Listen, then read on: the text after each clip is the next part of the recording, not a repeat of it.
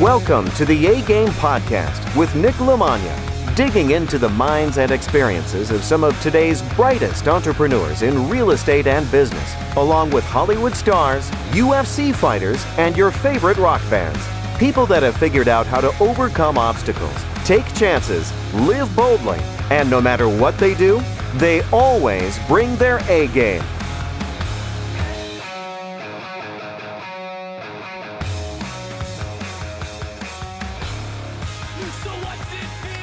All right, happy Christmas Eve or happy Friday to anybody who's not celebrating that.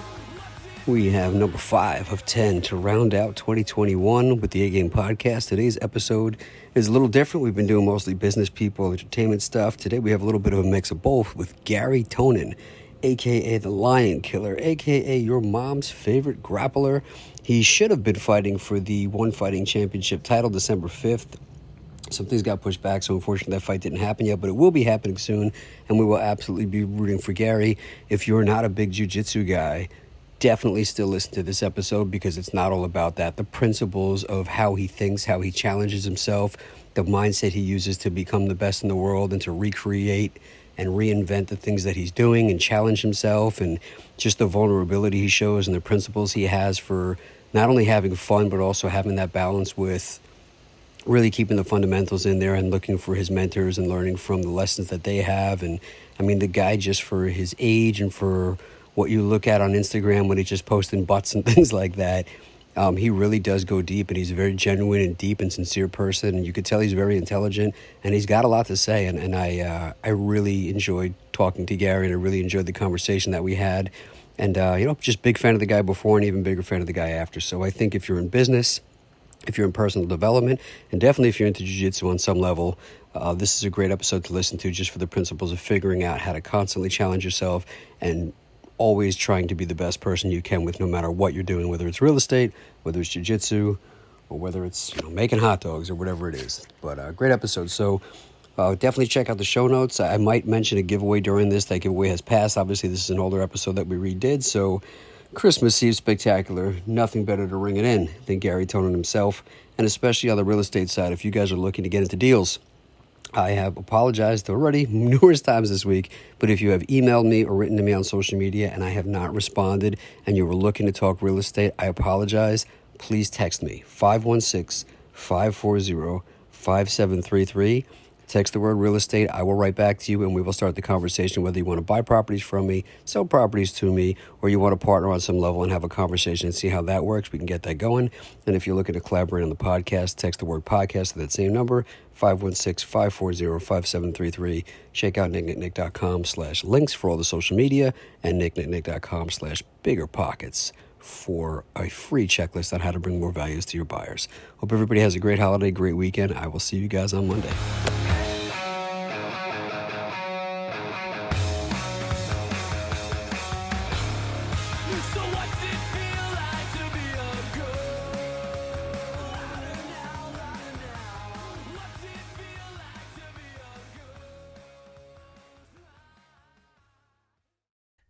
All right, my guest today on the A-Game Podcast is American submission grappler and MMA contender, 5-time Eddie Bravo Invitational champion, won titles at Abu Dhabi Submission Wrestling Championships, IBJJ FW World and Pan Am champion, known for his leg locks, part of the famous Danaher Death Squad out of the Renzo Gracie Academy in New York City, now a title contender for One Fighting Championship, a black belt under Tom DeBlas and Ricardo Almeida, head of Garry Tonon Jiu-Jitsu, has the best Instagram in the game, my mom's favorite grappler, Garry Tonon. Thank you for being on the A-Game Podcast today.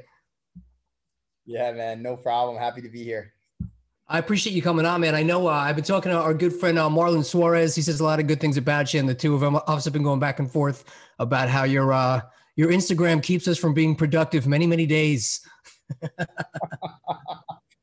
Hey, man, just trying to give the people what they want, No, it's awesome, man. You have a really good mix of fun and serious, and I definitely want to dig into how you're using that, because I think you have a really good level head on your shoulders. You don't take yourself too seriously. You have fun. You obviously work hard, and I think you touch on a lot of different things where people tend to go like just in one direction.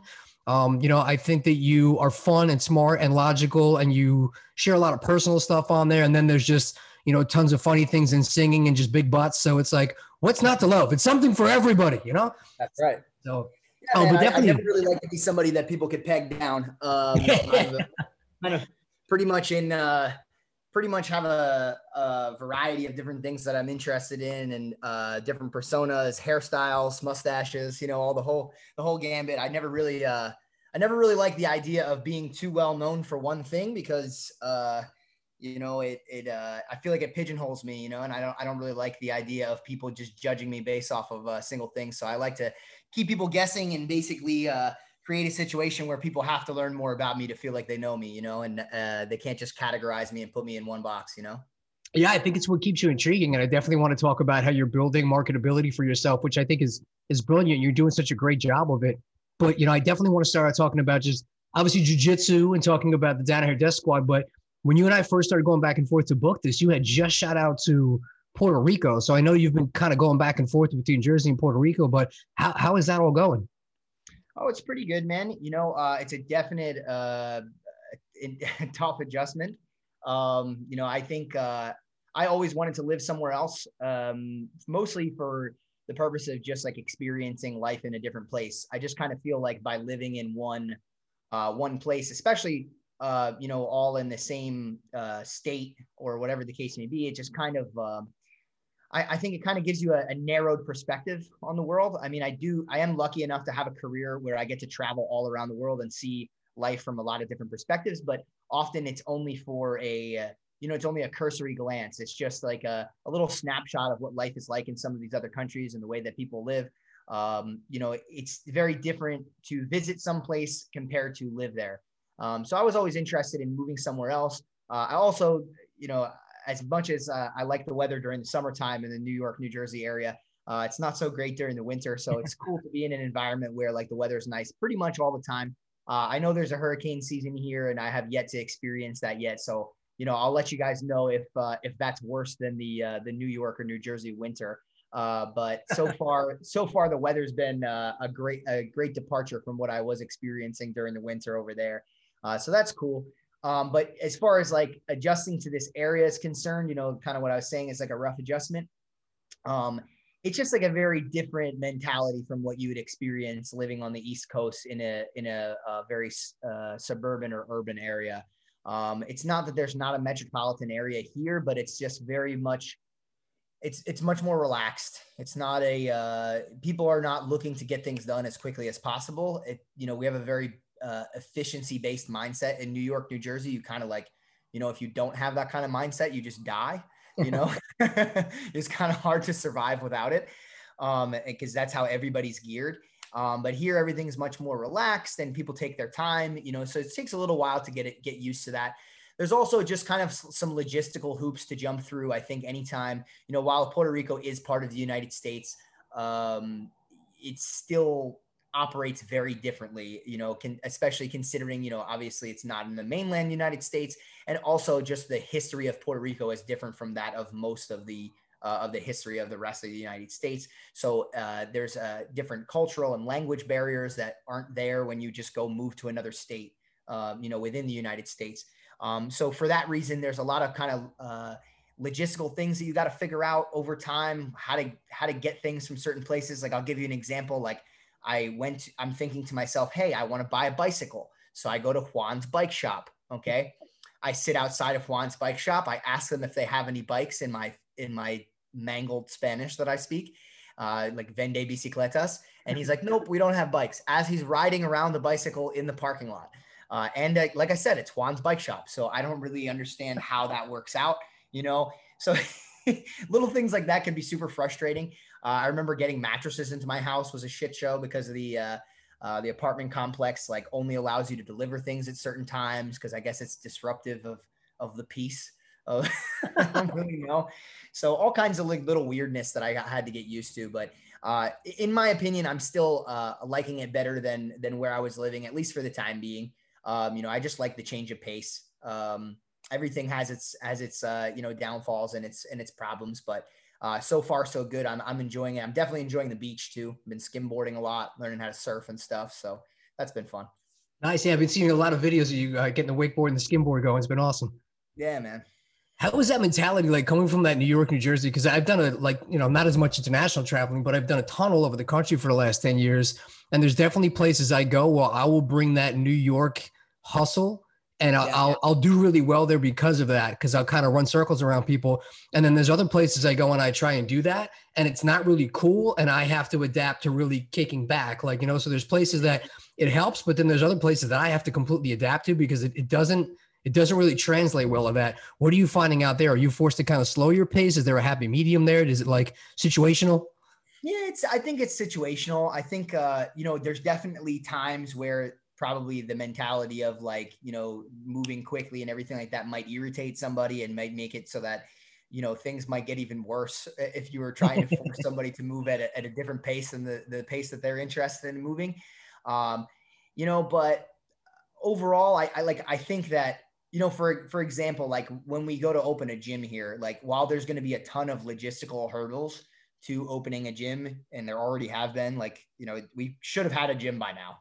I think in the US, if we were trying, don't get me wrong, I've opened gyms before and it's been a nightmare and a headache and it takes a long time. But I think if we were in the US, it would have been done already. But once we actually have that finished product, I do think that we're going to be fairly successful, not just because of the fact that, we have big names and, relatively famous for what we do. But I also think that part of it's going to be like, we're going to run a very efficient business comparative to what you experience in a lot of places out here. And the thing is like it's kind of like what you said, depending upon where you go, like the expectation of the people of this environment is exactly what the businesses in the surrounding areas bring to the table, So it matches what everybody expects. Like, I don't think anybody expects to get their food within 30 minutes here. It's just because that's just the standard. Like, that's the normal, But I do think that if somebody else swoops in, and opens a restaurant across the street from somewhere that doesn't do that, I think that people would recognize the benefits of that. Right. So I think by running like a smooth and efficient business that we could make a lot of headway. So in the business world, I think it'll get you far. In the relationship building world, or, where you're trying to, make friends and establish connections, it probably makes more sense to match the mentality and the culture of the area. Right. Sure, that makes sense. I know you had some business hiccups and stuff during COVID. I know a lot of people did, but from being somebody who, was just a jiu-jitsu guy and then got into coaching and then wanted to open a gym, and, people don't realize until they start to do that sometimes that there's a lot of things that go into opening and running a business that aren't always fun or people don't really always think about. What kind of things did you take from that experience to help make the one in Puerto Rico more efficient? Or was it, like you were saying, just a completely different animal because of the change of the scenery? Yeah, well, it's a little different. I mean, first of all, the gym that we're going to open out here isn't going to be owned by me. I think majority of that is probably of John's endeavor, I would guess, maybe a little bit of Gordon. I'm not 100% sure. I already own a gym back in Jersey. I'm not particularly, it's plenty of, plenty of responsibility for me. I'll probably teach there, when we open a gym, but as far as like owning the business or managing or whatever the case may be, I don't see myself playing as integral of a role as the gym that I currently opened, or that I currently have. Yeah, man, I mean, I'm sure that I'll be asked about certain things, because out of all the people there, I'm the only one that has actually, owned and operated a gym before. So I'm sure that there's going to be little things along the way where I'm going to be able to use my past experience to help. Because it's not, even though I may not be the owner of the gym, I'm obviously going to be an integral part of it in some way. And I'll be working side by side with these guys on everything that's going on. So I'm adding my input in. They've already asked. We've brought us to the location and like asked me questions about like what I think about the setup and the layout and things like that. So I definitely think it's going to help. I mean, it's so funny because when I first started doing all of this, like running a business and owning a business, I was like 23 years old when I got started. I ended up kind of working out a deal to buy somebody else's jiu-jitsu school that I was teaching at, because they had moved on into a different career path. They were no longer there. A lot of the other instructors faded out, and I was going to open my own gym.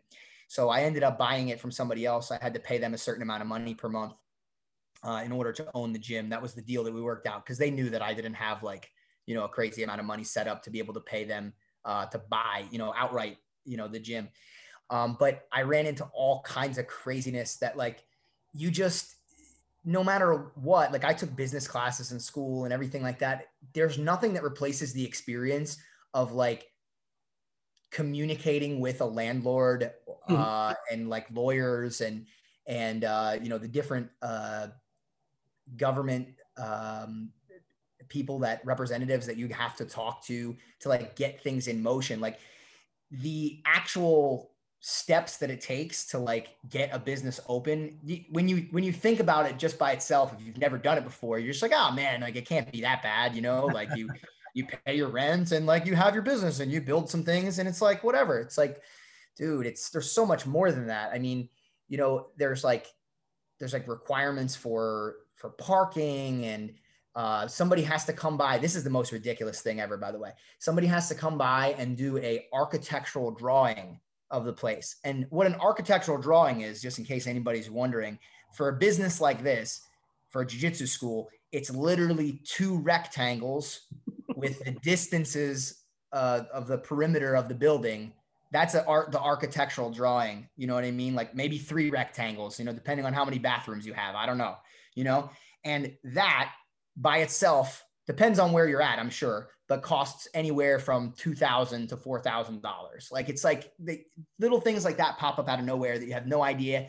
And then you're trying to negotiate with somebody on rent prices, and like, you don't know what the rent price should be or whether or not you're getting screwed over or what these people are trying to put in the contract.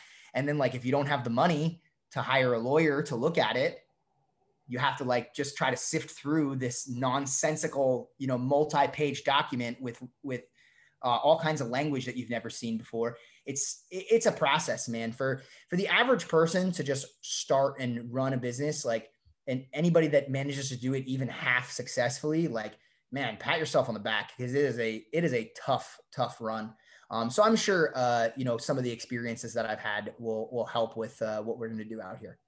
Yeah, I mean, there's so many different things I want to hit on from what you just said. One of them being, I think anything in life, one of my favorite quotes, I say it almost every episode at some point, is how you do anything is how you do everything. And I feel like most of the things that you've done in life that you've accomplished, none of it's easy. You didn't get to where you are by tapping out when things got tough. And I think a lot of people do that. Oh, I want to be an MMA fighter. I want to be a jiu-jitsu guy. They go and they get their ass kicked and they go, that wasn't so easy. I want to open a business. I want to make a lot of money. And then all these things happen and they go, too difficult. I'm going to go do something easier. Have you always had that? Or I guess my question here is did jiu-jitsu and wrestling kind of teach you how to keep rolling through when things got tough? Or is that something that you kind of always had that made you gravitate towards combat sports? It's a little bit of both, man. I think I always had like a certain level of hard work built into me and grit and things. And, now having said that, like, you always kind of go into the nature versus nurture question. It's like, was I born that way? Or like, over time, like my mentors, whether it was my father, mother, whoever it was, teachers, whatever the case may be, that surrounded me when I was a child, maybe they fostered that, or coaches that were a part of different sports. It's really hard to tell, right? Because your earliest memories are kind of shaky. Like you don't really remember much when it comes to those sorts of things. So before you know it, you just assume that like you always had this, right? But like, I probably think it was a little bit of both, because I think that it would have been hard for me. It would have been hard for me to be as successful as I was and as dedicated as I was to what I did if I didn't have at least a little bit of that type of work ethic and that type of mentality that like, hey man, like this is going to be a struggle. You're going to have like a lot of bumps in the road. You're going to have a lot of failures, and that's okay. You're going to be able to pick yourself up and continue. I definitely think that it's hard to do a lot of those things without some level of support from the people around you as well. So I think some of that came from, past individuals that had helped me, for example, like, my mother and things like that. And I think a lot of that also came from people that I met through doing jiu-jitsu and martial arts.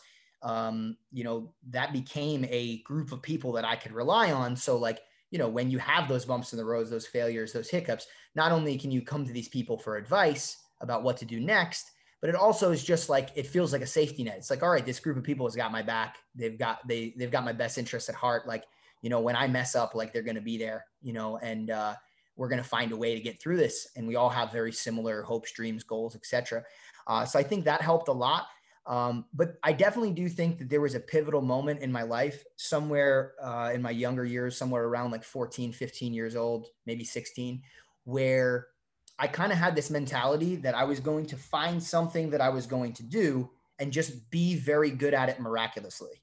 Mm-hmm. And I make this comparison often in a lot of different interviews, where it's like watching a Disney movie. Like in almost every Disney movie, there's, well, maybe not some of the cartoon ones, but like, some of the ones that I grew up with, that would be on the Disney Channel.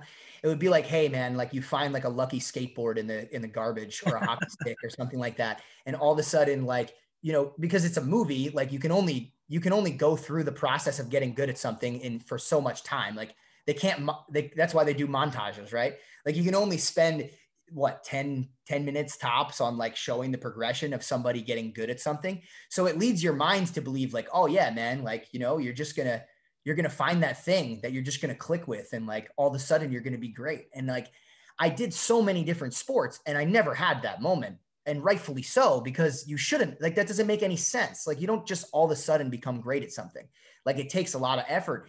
And, I was okay at a lot of different things. I did baseball for a long time. I did wrestling. I did, what was it? A bunch of different cross country, track and field and different things, like all kinds of stuff, man. Most sports I tried, bowling, like all kinds of things, man. But, it wasn't until I started doing jiu-jitsu, and Tom the Blast was the guy that was teaching me at the time. He was my main instructor. I was working with him, till late brown belt, almost black belt. And Tom was doing all of these things that like I wanted to do right in front of me, like it's like, hey, he's becoming a world champion. Hey, he's training for, mixed martial arts. He's doing all these things, kind of setting the example. Right. So it like, I see this guy working hard, dedicating his entire life to this one thing and going, oh, that's the way that you're supposed to do it. Like, oh, the reason that none of these things ever clicked was because I never put any extra effort into it. Like I just showed up to practice like every other kid. Like, what did I think? Like I was born as Hercules or something? like how was I supposed to excel above the level of anybody else without putting in more effort than everybody else? I didn't understand that concept prior to this. And now and it's not like people didn't tell me, but it just didn't click. It didn't make sense to me.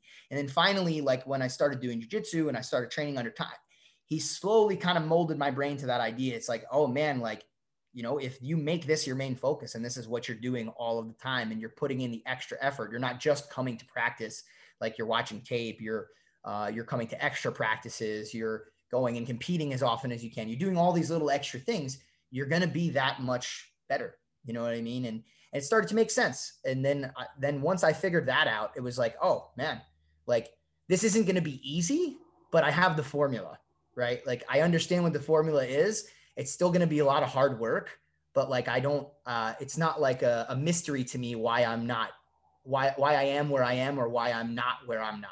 Does that make sense? Yeah, it makes total sense, man. I love that.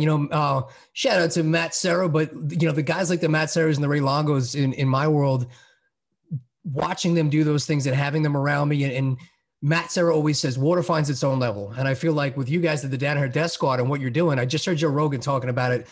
One of the recent things, and he was like, man, I was talking to Danaher and he was like, they'll train like twice a day, every day. And like, we'll go to dinner and he'll be like, we're training again tomorrow. He's like, every day? He's like, yeah, like there's no off days. You come and you train light. So I feel like on some level, what I love about jiu-jitsu is, like you said, there's people around you that keep you honest, they keep you reliable, because it's very hard to fake anything. So the level that you guys are at and the people that are around you, I feel like if somebody comes in and they say they want it, it's going to be very easy to see quickly if they fit in or not. And I feel like that translates to a lot of other things. How important has it been for translating into MMA and making these big moves to have the people around you like John and Gordon, all these guys that you are basically like sweating and bleeding with every single day, knowing that they have your back, like you said, on and off the mat? Like, because I have found that no matter what, I haven't made any stronger relationships in my life, with the exceptions of maybe a couple of my best friends from when I was like a little kid, than I have on the jiu-jitsu mats. And that goes for like all across the country, guys that I've only trained with a few times. Like, you just click and pretty quick if somebody is your person. And when you talk to somebody and somebody says, I'm a Renzo Gracie black belt, you know something about that person without even really knowing them, that they're reliable and you can trust them. And they, there's just some kind of bond knowing that what kind of goes on there. How important has that been helping you being surrounded by such A players? Oh man, it's been huge. So I'll touch on a few different points that you made there. The first being the transition between jiu-jitsu and heading into mixed martial arts. I think that it's a twofold thing, because obviously there's some people that do jiu-jitsu and are successful at jiu-jitsu that never become successful at mixed martial arts, or have like a mediocre level of success, and they never quite, catch on to what they're supposed to be doing in MMA. But I think it's both a good thing and a bad thing.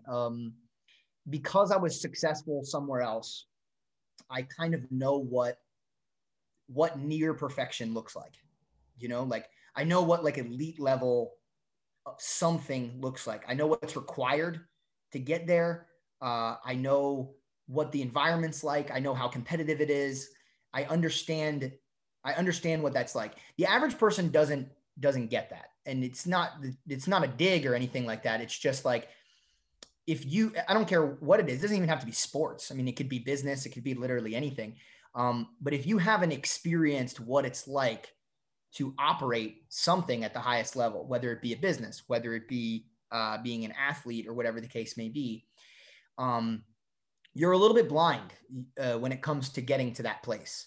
And that's a big part of what you were just mentioning there, where you have all of these other people around you that maybe have seen that before or have experienced that before, right?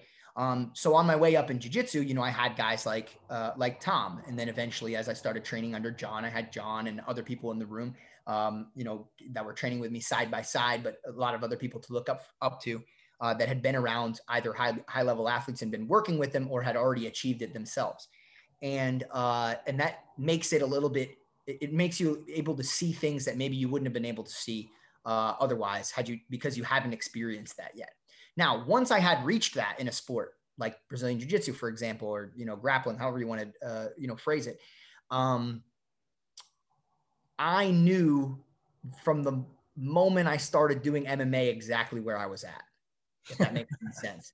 It's like, I understood exactly how low on the totem pole I actually was when I started doing sparring. I'm like, I'm literally terrible at this. Like, and in my perspective of how good I was at mixed martial arts was so different than it would have been had I had never been elite level at something else.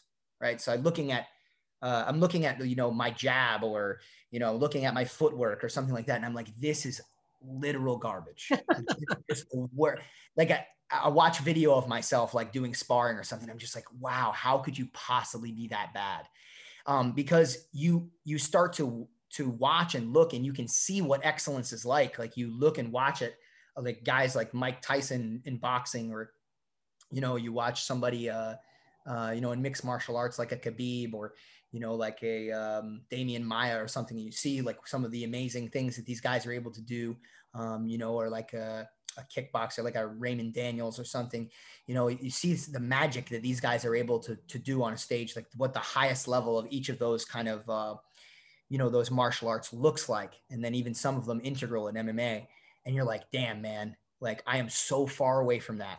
And it's like it's like very frustrating in a way, because you've tasted what it was like to be elite before, and you're literally way back down to the bottom of the barrel all over again. And it's hard to like, it's hard to put yourself back in that place, once you've worked your way back up. It's ironic, actually, you saying that you've been around, like, some jiu-jitsu and stuff. Like, I'm sure you've experienced this, that there's like a lot of talk in many jiu-jitsu rooms about ego. And the ironic part is that, like, as you first start out, that conversation is actually pretty easy, because you're getting your ass kicked every day, right? It's like you said, you can't really hide. Like, it's like, it keeps you pretty damn honest. It's like, I'm going to come in, and if I haven't been doing what I need to be doing, or if I'm not very good, like, I'm going to get beat up. Like, there's no question about it. The only way to hide from it would be for me to not train. Right. And as you work your way up the totem pole, that kind of changes a little bit, because now when you come into the gym, most of the people that you're training with are not beating you up, so the ego is checked a little bit less. You're in bad positions a little bit less. And all of a sudden, you maybe forget like, oh man, I got to like humble myself by putting myself in some bad positions, or, let some people like, put me in some submission holds and things like that. And before you know it, you have vulnerabilities that you wouldn't have had, because every day those people, you had no choice. You were going to be in those bad positions, but now you'd have to force yourself to be there. You'd have to let the blue belt put you in danger, or you'd never be there because you've been there, been around the block before. You know how to keep yourself out of those spots. So it's a little bit of a tricky thing, man. But for sure, having a big group of people around that not only have done it themselves, like somebody like George St. Pierre, who I get to talk to whenever he comes and trains with us, to people that have worked with people and gotten them to the highest level, like a John Danaher, and having faith that, hey, man, if he was able to do that for somebody else, like I'm sure he, if I'm in the right place, like he's been able to do it for somebody else, I think he could do it for me. I could use that resource and get to where I need to go. And then what you touched on it a little bit, some of the team that's around me that's in jiu-jitsu. Now I also have all these other people that are working really hard, to be the best at what they're doing. And we get to be collaborative now. And that's kind of a really cool thing that's developed working with John and working with our team, is that now we've gotten so many people up to a certain level that like when we come into the room, half the time, or at least a quarter of the time when John's teaching, he'll have Nikki show a move, or he'll have me show a move, or have Gordon show a move. And we each get our little perspective on it. Or if we're all drilling the moves that John teaches, we go, hey, John, take a look at this. This is this little tweak that I did to this move. What do you think about it? And we're all working together. So now it's not just one guy, kind of leading. It's a collective group of people leading the way. And we're making innovations that would be hard to maybe make with just one solo person, to make all the innovations just by themselves. Now you have a group of people making all of those innovations, and they build off of one another. It makes it a little bit easier. Remember, if you want to do some real estate, especially the guys that are listening to this, maybe jiu-jitsu guys, and are looking for other ways to make money so you can spend more time on the mats, go to nicknicknick.com or nicknicknick.com/links for all the ways to touch base with me and connect with me. Subscribe to this podcast and follow me on social media, and direct message me on any of those platforms, or email me podcast@nicknicknick.com, and we can talk about ways to get you into real estate, whether you want to buy properties from me, sell properties to me, or find a way to partner up with me on deals, whether it's residential, commercial, multifamily, mobile home parks, land development deals, you name it. There's all kinds of different things that we can start to do together to make money. If you don't even know where to start, you're a beginner, you don't even really know, or you're already doing some stuff and you want to find ways to scale up, find different markets, find different exit strategies, get into different asset classes, we can have that conversation. Just reach out and let's get it going, especially if you're part of the BJJ or the MMA community and you want to start getting things going. I would be more than happy to start that conversation with you. Also, if you heard me on Bigger Pockets, check that out. We put together a very limited time checklist for ways to add value to your buyers if you're a realtor or a wholesaler. So go to nicknicknick.com/biggerpockets to be able to get that for free. And last but certainly not least, I'm going to do a giveaway. I'm going to be giving away 3 of Garry Tonon's new DVDs, Garry Tonon, Breaking Legs and Breaking Hearts. To get entered into that, go on the Instagram that I have at Nick Lamagna Invest. You can tag 3 friends on that. That will get you 1 entry. Also, email podcast@nicknicknick.com. Put your name, full name, first and last name, and in the subject line, just write Garry Tonon. That will get you a 2nd entry. I will have that for exactly 1 week as we get a tornado warning. Sorry about that. It's great. I don't know if you guys can hear that. There's the tornado warning actually going off while I am doing this podcast. That's pretty crazy while I'm doing this intro. Next Monday, June 28th, I will announce the winner for the Garry Tonon giveaway. I will pick 3 winners. So again, tag 3 friends on my Instagram at Nick Lamagna Invest, and then email podcast@nicknicknick.com with your full name and Garry Tonon in the headlines. Thank you very much. Enjoy the podcast. That's awesome, man. I love a lot of the things that you said there. I think somebody just posted, I'm on a group chat. I trained at the BJJ lab under Mark Turner and Damian Maya in Chicago too. And somebody just posted something like you just said, that I think Danaher made a post about trying things in the gym, because like the guys that are in there, that's the lab. And you put yourself in bad positions and you try stuff there. So that way, you know what you're capable of when it really matters, when you're in a real match or a real fight. And I think that that's a really good point that I didn't think of until you said it, that, as you get better, your ego checks a lot less. And I think that that's one of the reasons why immediately when I talked to Marlon, And he's like, hey, man, do you want to talk? I was like, Garry Tonon immediately, because I was fascinated with not only because you like to have fun, but you go out there and you put the work in when you want to. And I think I've had so many conversations with guys that are successful in other things and they're amazing at it, like business, real estate, whatever it is. And then I start going like, dude, jujitsu, you got to take that work ethic. You got to go do jujitsu. Like, you'll make better relationships. You'll have fun. You'll lose weight. Like, it's amazing. And then they constantly don't go. And what it keeps coming back to is they're used to being the black belt or the alpha dog or whatever they are. And then people haven't been in that position of going and now starting out as a white belt and getting your ass kicked again or being humbled, and they don't like it. So the fact that you were able to get where you were and still like have enough drive to know how hard it's going to be to get back to that level, but still we're like, I'm just going to go do it anyway, I think says a lot about you as a person that most people are not willing to do. And it's very impressive to me. I respect that a lot. Yeah.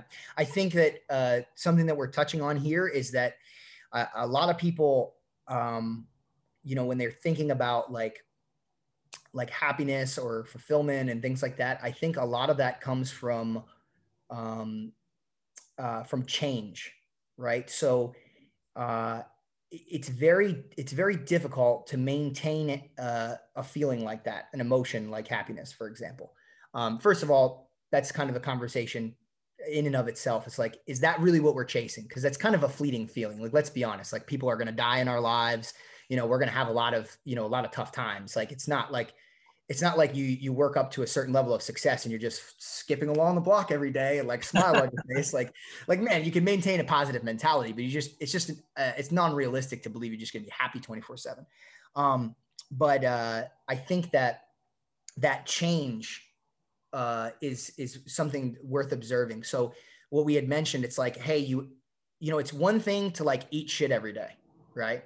It's another thing when you're eating the best steak in the world every day, and all of a sudden one day you have to eat shit, right? Like that change is big, when you're just suffering every day. Like, I remember when when in my youth, when I was like not making very much money, scraping money together to drive to training sessions and like barely getting any sleep and like all of these things. It's like, that was just life back then. And it's like totally normal. Like if I had to do some of those things now, it might be a lot more frustrating than it was back then, because it's just, that was every day and whatever. Like, you don't have very much money, you don't have very much food, don't have very much ability to get the things that you want or whatever the case may be. You just got to find a way to make it happen through sheer force of will. And, and it's easier, I think, when you're in that kind of a mindset, to go and suffer and make sacrifices and do all of these things than if you're starting from a standpoint of somebody who's a great businessman or, a leader in their craft or, in politics or whatever the case may be. It's a little bit tougher. And honestly, that gives, I'm a little bit more, I wouldn't necessarily say proud, but inspired maybe. I don't really know what the word is, but there's something to be said for the person who has done that, who is like a leader in their craft or field or whatever the case may be, and then still chooses to try to better themselves by putting themselves back at the bottom of the barrel in something else. You know what I mean? And I think that is what breeds that, those changes. And that's what breeds that feeling of happiness. If you're just sitting in stagnation, you just reach a certain point and just hope to hold on to it, it's probably not going to happen. I think that almost all of the people that are very successful, they don't reach a certain point in success and just stop. It's rare. They're always continuing to chase something more and something more and something more. And I think that that's really important. It's like what keeps us going, what helps us wake up in the morning and be motivated to actually accomplish something or to continue to do better. So I think the mentality that it's okay to be the worst person in the room or to not know what you're doing or whatever the case may be, and to accept that and to continue to come back the next day is a really big deal. And it's hard to continue to get better without being able to do that to yourself.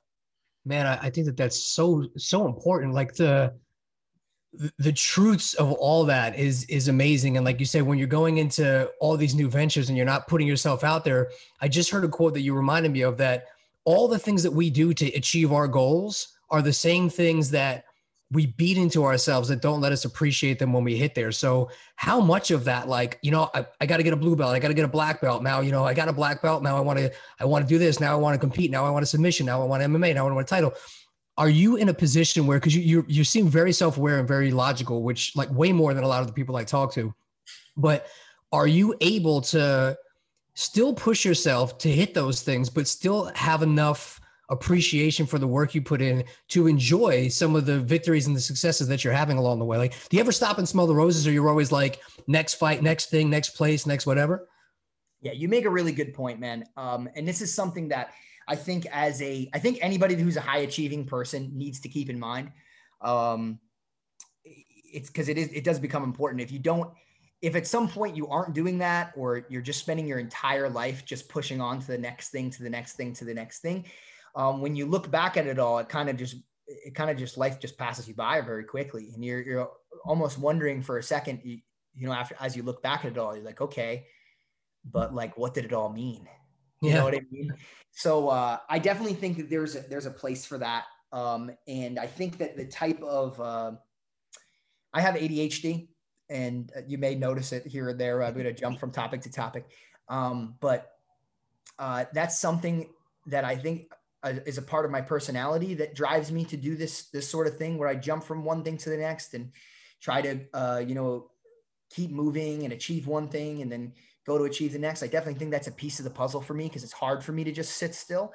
But I also think a part of the reason that I do things like that, and you speaking to, the fact that I often speak about things that go on in my personal life, I think a part of the reason that I do things like that, and I think a part of the reason that a lot of people do things like that, I'm not going to speak for everybody, but there's definitely many people just like me, is that it's easier sometimes to just move to the next thing than it is to sit there for a second in the quiet and listen to your thoughts and feelings about everything that's going on in your life at that given moment. It's almost the equivalent, in my opinion, of the here we go. I won't just hold my hand in the air. The cell phone that we all have in our hands, right?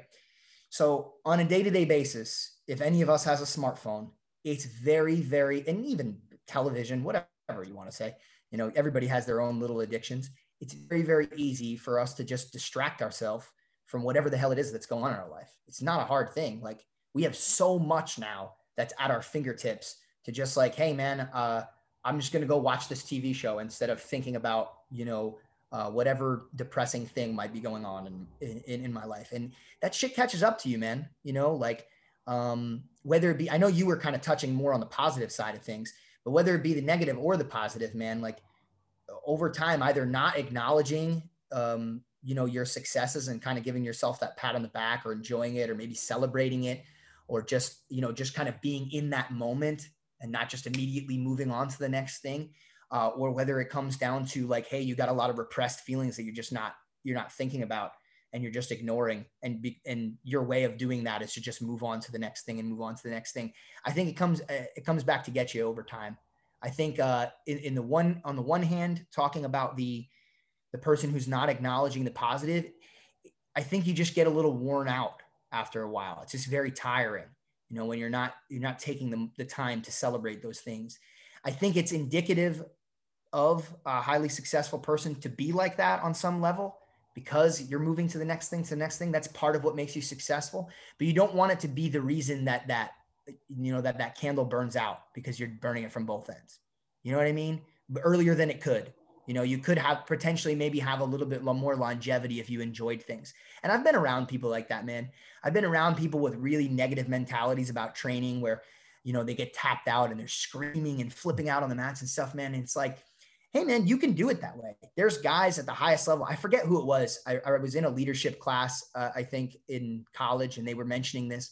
There was some famous tennis player. I'm sure there's a ton of them, but there was some famous tennis player that was very well known for like having a fit, like every single time that he had a failure on the court. It was like, was it McEnroe? It might've been. Yeah. In the example that they had used was that like, yeah, man, like the guy was still able to be successful, and then they used somebody else as an example. this person had a different mentality and they had a little bit more longevity. And this person, was only able to be successful for a shorter period of time. I'm not going to say that it's a guarantee, but I definitely think, in terms of like your whole being as a human, you're going to have a better time if you do things that way. And it's going to all those things that you're seeing as good and success and all those things are going to be that much better and that much brighter if you actually take a chance or take an opportunity to acknowledge them. I try, man. I'm not going to pretend that I'm the best at it. Like I said, I do have a tendency to not stop and smell the roses. So it's definitely something I'm cognizant of that I need to work on. And I try to do it as much as I can. Yeah. That's good stuff, man. I love that. And I think another thing you touched on that I've heard you say in the past is, so like, some of the mentors in your life have taught you what to do, but also you've learned from them, like, okay, I don't want to do stuff like that. I don't want to be like that guy. I know that was impressive too, because just like you said with the social media, like sometimes it's not always about like the positive, it's also acknowledging the negative and knowing like, I don't like this feeling, or maybe I do need to feel this to teach me not to do those things again. So, I think it's all important. I think it all shapes kind of where you go. And, touching on that with social media, and then I definitely want to talk about some of the stuff that you're doing on the business side, but like a couple of the things that I really like that you did. The Hanato podcast you were on was my favorite of his by far. I thought it was hysterical.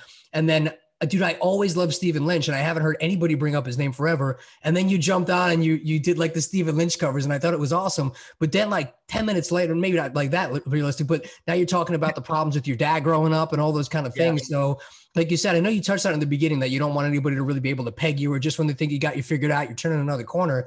But how much is that, like, is that something that's also helping you being able to get that stuff out there? Because I feel like social media could be a weapon or a tool, and people use it for very different things and they get very different reactions.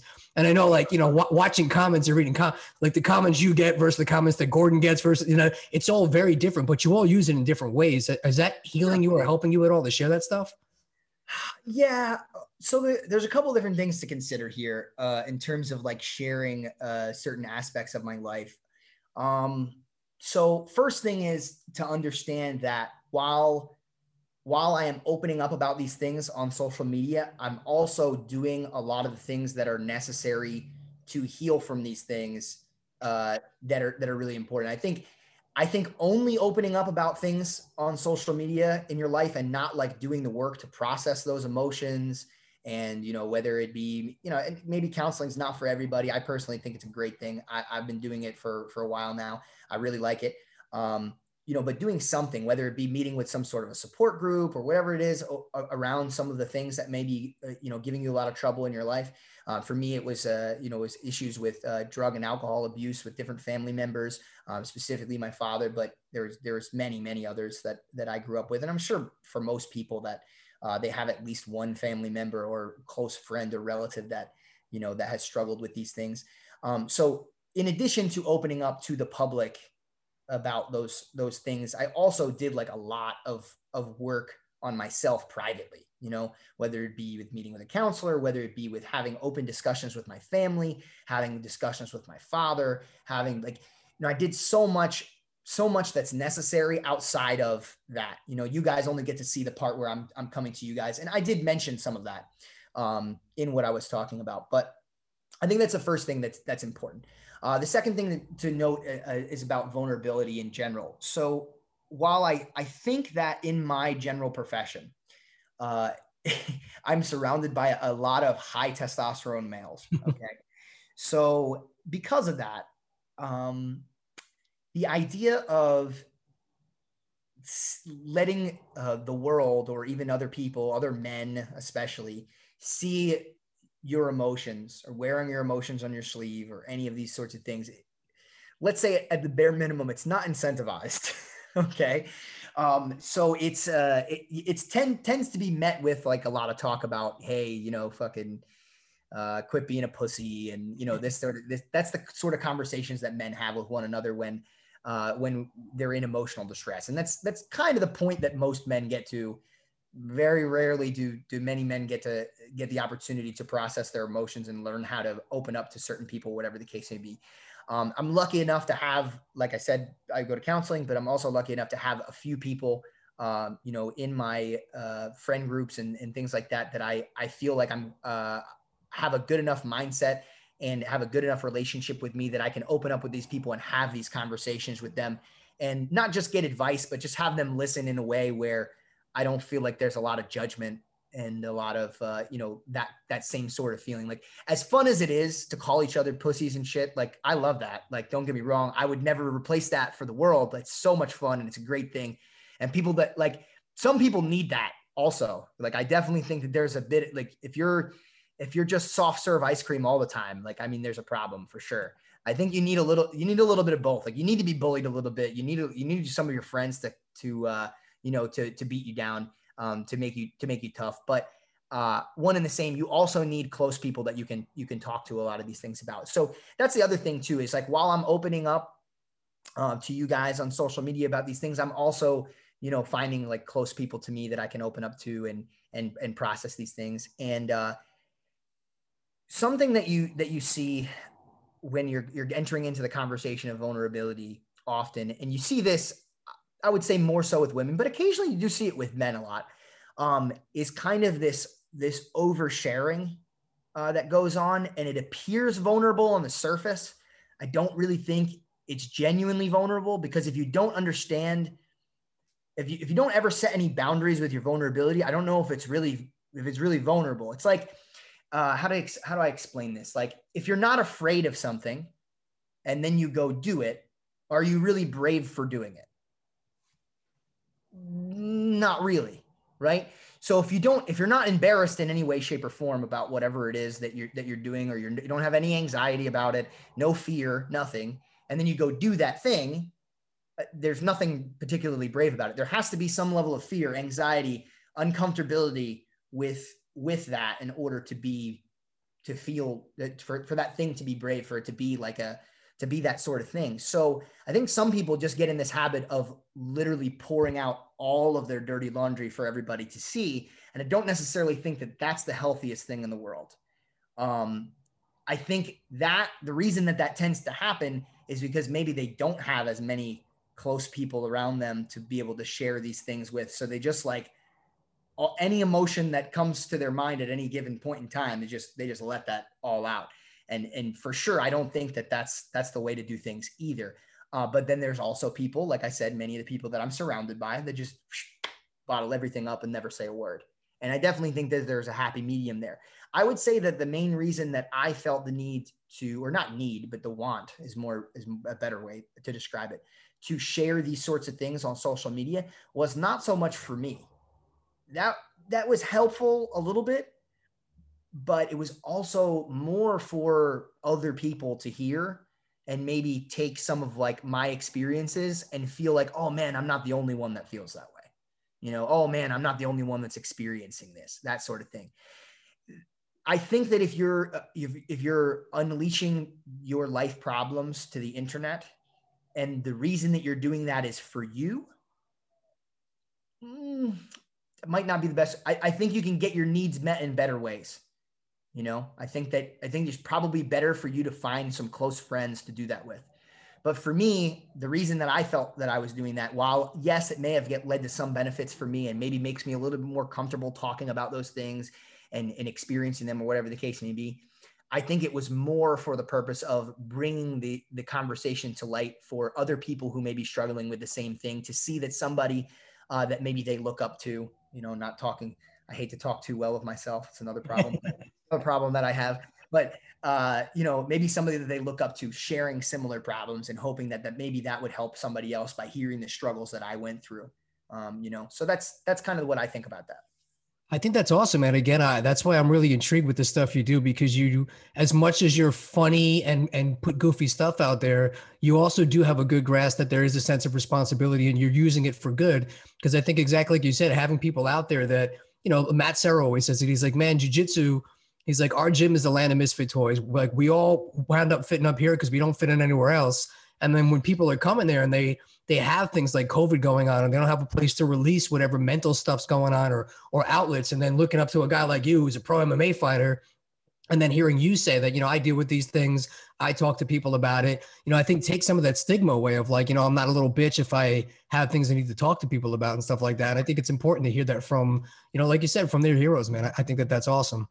rolling into the Garry Tonon business, I love, again, you definitely share your multiple personalities and all the different things that you like and enjoy on social media, but you've definitely built a brand for yourself there. And I've heard it referred to that you guys have bought WWF to BJJ, and now people are actually like watching it, with the whole thing with the slapping of Galvao. And it really is, at the end of the day, it's bringing guys to the sport, it's making the sport more popular. And you were one of the most polarizing figures in that. Again, I was even talking to some of some of my buddies that are black belts from the ages of 25 up to almost 60. And they're like, man, I love Garry Tonon. Like, I love to watch him. The guy's a great time. He's a great fighter. He's a great instructor. So you definitely appeal all over the spectrum. And obviously fighting is fun for you, but it is about money. It is about business. So I'd love to hear a little bit about some of the things you're doing, because I know you have like Skilled Violence, you have your apparel, Cash Chicks Championships, you got a bunch of DVDs. I just picked up your new one, Breaking Legs and Breaking Hearts with Garry Tonon. So obviously you got the shirts right here, your mom's favorite grappler. So just talk about how you're really building the Garry Tonon brand and some of the things you have going on. Sure. So let's address a couple different things. The first is kind of like drawing back to what you were talking about with the sport and kind of building, I guess, a living or a business out of competitive grappling, or, now for me, fighting. John kind of sat down and had a conversation with us, John Danaher, our teacher, and he said, like, there's more to professional competition than just like winning, right? Like there's a lot more to it than that, like in terms of making money, and being a successful individual.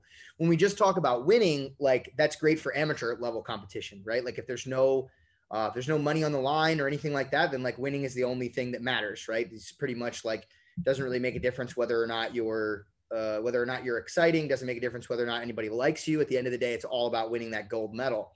And don't get me wrong, I definitely think winning is a component of being a successful professional mixed martial artist, or martial artist in general.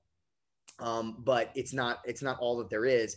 There was plenty of people, that had a high degree of success that didn't, and were winning medals and things like that, were not able to leverage that into a large amount of money, or or even enough money to make a living, I would say. I think that for the longest time, most people just kind of opened up jiu-jitsu schools, and they entered into the business world that way. And it's just certainly one way to make a living doing jiu-jitsu. It's not easy, right? It's not competing. It's a totally different thing. It's definitely one avenue, and we'll get to that in terms of, diversifying, how you're making money doing what you love, because that's something else that I want to touch on in a minute. But there are other components to it, like you had mentioned, like likability, like having a personality, being something that, people see, and it makes them, it allows them to be entertained in some way. It doesn't all happen in the environment of the competition. It can, right? And I think that that's something that I brought to the table, right? I think that probably there's not much of an argument for this, that I'm probably the most exciting grappler that has ever done the sport. I'm sure some people would argue, more than likely, which mostly has to do with bias, I would guess, that anybody would argue against that. I don't really know. I don't know anybody that's going to be able to put together like a good argument against it from a logical perspective, because I really believe that I've had the most like movement based, chaining attacks type of matches, that, and not just attacks, like attacks and defense, right? Like that's something that you see in my matches more so than other people. A lot of people tend to be much more conservative. They're not willing to give up, position or submission hold or anything like that. And I'm far more willing to do that. I have a whole DVD, speaking of my DVDs and stuff, that is dedicated to not just defending submission holds, but defending and then attacking. And it makes it so that, hey man, it's like, you're excited because you see me in bad positions, you see me in good positions, and you're always seeing transition. I had asked, I think I might've mentioned this on the podcast. It's hard to say because I don't remember everything that I said the last time we talked, but what was I going to say? That a lot of what people find exciting is movement, right? It's just like the change from one thing to the next. That's what people are looking to see. Otherwise, you're like watching paint dry, right? Like when you see two bodies and they're not moving, I mean, something very technical could be happening. Somebody could be doing something very good, but it doesn't really mean much to the onlooker. Certainly not certainly the uneducated onlooker doesn't understand what's going on. So they're not going to find it entertaining. But even the person that does the sport, like I myself, I watch matches all the time, and I'm like falling asleep watching matches. I'm trying to learn from them. Most of the time I'm watching it for education, not because I want to be entertained, but it's like hard to watch sometimes because of the way people choose to grapple. So that was one of the ways that I did it. I had a very entertaining style. It's not the only way though. For example, Chael Sonnen is not the most entertaining mixed martial artist in the world in terms of actual fights. Like it's kind of like, for lack of a better word, a boring style. He just kind of takes people down, grinds them out, throws a few punches from guard. Like it's nothing. He's not throwing crazy spinning back kicks and getting flash KOs that, that people love. And he's not really getting into like these stand-up wars with people where they're swinging left and right. And it's not a style that people are like, oh man, I really want to see that fight for what's going to happen in the fight. He made a living out of what he did, and he gained fame because of what happened outside. He would talk a lot. It's very similar to Gordon. Now Gordon is also a very winning athlete, right? And Chael Sonnen was a very winning athlete also, maybe not to the same degree in his sport as Gordon is in his sport. But Gordon does a similar thing, outside the mats. He's constantly doing things on social media to get a rise out of people and to get a conversation going and stuff like that. So there are other components of being a professional where you're trying to make money, right? Because at the end of the day, it's like I had mentioned before, it's not about just winning the gold medal. It's about doing that and having people want to watch, and not only want to watch, but are willing to pay to watch, right? Or eventually, and when we'll get to this, the second part of this conversation, pay for other things involving you. And that's a tricky thing to do if you're only winning matches, because there's a lot of guys, and this is how it was in the sport. The sport was a very amateur-based sport for a long time. A lot of people just won matches by getting an advantage. For those who are listening to this podcast and don't know what that means, it's basically like a slight one-up on the opponent. There's not really much to it. Like getting an advantage could be something as simple as putting somebody could be propped up on a shoulder and you could flatten them out. And that could be an advantage in our sport. There are things you get advantages for that are very, very minor. It's nothing that's, overwhelmingly exciting. You get points for things like a takedown. You get points for mounting somebody, taking their back, very extreme positional exchanges, right? An advantage, not so much. But people would win tournaments, on advantages. And that's great at an amateur level, but nobody's going to want to sit in a seat and pay money to watch somebody do that. And furthermore, it's something that I talk to my students about. I'm getting a little off topic here, but it kind of goes along with with the conversation a little bit. I have conversations with my students. I'm like, yeah, guys, if you're not competing professionally and you're not trying to make money and you go out and compete, you could 100% just lay in somebody's close guard and not do much and probably win. But when you go to show the video of that to one of your family members who you're excited to tell that you do jiu-jitsu, are you really going to want to show them that? Are you even going to be able to say, hey guys, this is jiu-jitsu? And are they going to watch it and be like, oh, I get it? Or oh, that's awesome that you do that thing. Do you want them to look at it and be like, okay, cool, man. Whatever. I don't know. I have a certain sense of pride about that for me, man. About making the matches exciting, entertaining, and something that people would want to watch, So anyway, I just wanted to say that about making things exciting, about making money in our sport. You got to be able to put butts in seats and paying butts in seats, right? So it could be drama outside, it could be excitement inside the ring. It could be, not even just an exciting style where there's just tons of movement, somebody like Tyson, who's going to, you're going to expect a very explosive finish or something like that, right? All of these things, play some sort of role, even gimmicky things, having some sort of, some people will dress up in costumes and things like that and play characters, right? And even kind of going back to Chael Sonnen played a character, right? That's not really who he is. When you go to talk to Chael Sonnen, he plays it, he's playing a character the entire time. You know what I mean? If you met him in person, it wouldn't be the same person talking to you about, feeding a bus a carrot. And it wouldn't be the same conversation. He's a funny guy, but it's not how he's going to be in person. Right. So, yeah, man, people that are the most successful, they know how to sell themselves in different ways and know how to put those butts in seats. And I think we've done a pretty good job of that. I think I did a good job. I think Gordon did a great job, and we're trying to continue that. And hopefully that kind of continues to go. And people have conflicting opinions about it. There's always like a purist attitude in the sport of the average guy that does it, or not the average guy, I guess, somebody that's obsessed with the sport and, oh man, why does it have to be about, drama and this, that, and the other thing? It's like, well, if you expect us to be able to do this on a professional level and people are going to pay for it, like that's kind of part of the deal. You know what I mean? And that's just the way that it is, it's not a sport. It's not such a mainstream sport where it's possible to just like play the game really well and that's it and still be successful. You know what I mean? You don't need any degree of drama to be a successful football player. You can, and like somebody that does create a certain amount of drama is probably going to make more money than the next guy, but you don't have to, right? Like there's probably plenty of people you just barely know about. You just hear about them, for their accomplishments in the sport, but it's just very different when it comes to a niche sport like jiu-jitsu or mixed martial arts. And then the second part of the conversation that I wanted to have about this was the idea you had mentioned a bunch of different things that I do to make money. And that's something that I've always thought was really important for people to understand about whatever it is that they want to involve themselves with. Because I think there's always kind of that conversation out there. Oh man, like, you want to get out there, you want to do what you love. Well, yeah, that's great. And like, of course, I think anybody would want to do that. But you also want to be able to make a living while doing it. You don't want to do what you love and then not be able to eat when you come home, right? So I think, is everybody going to be a world champion in jiu-jitsu, even if they want it, even if they train as hard as they possibly can? No. Do I think people have more potential than they think they do? Absolutely.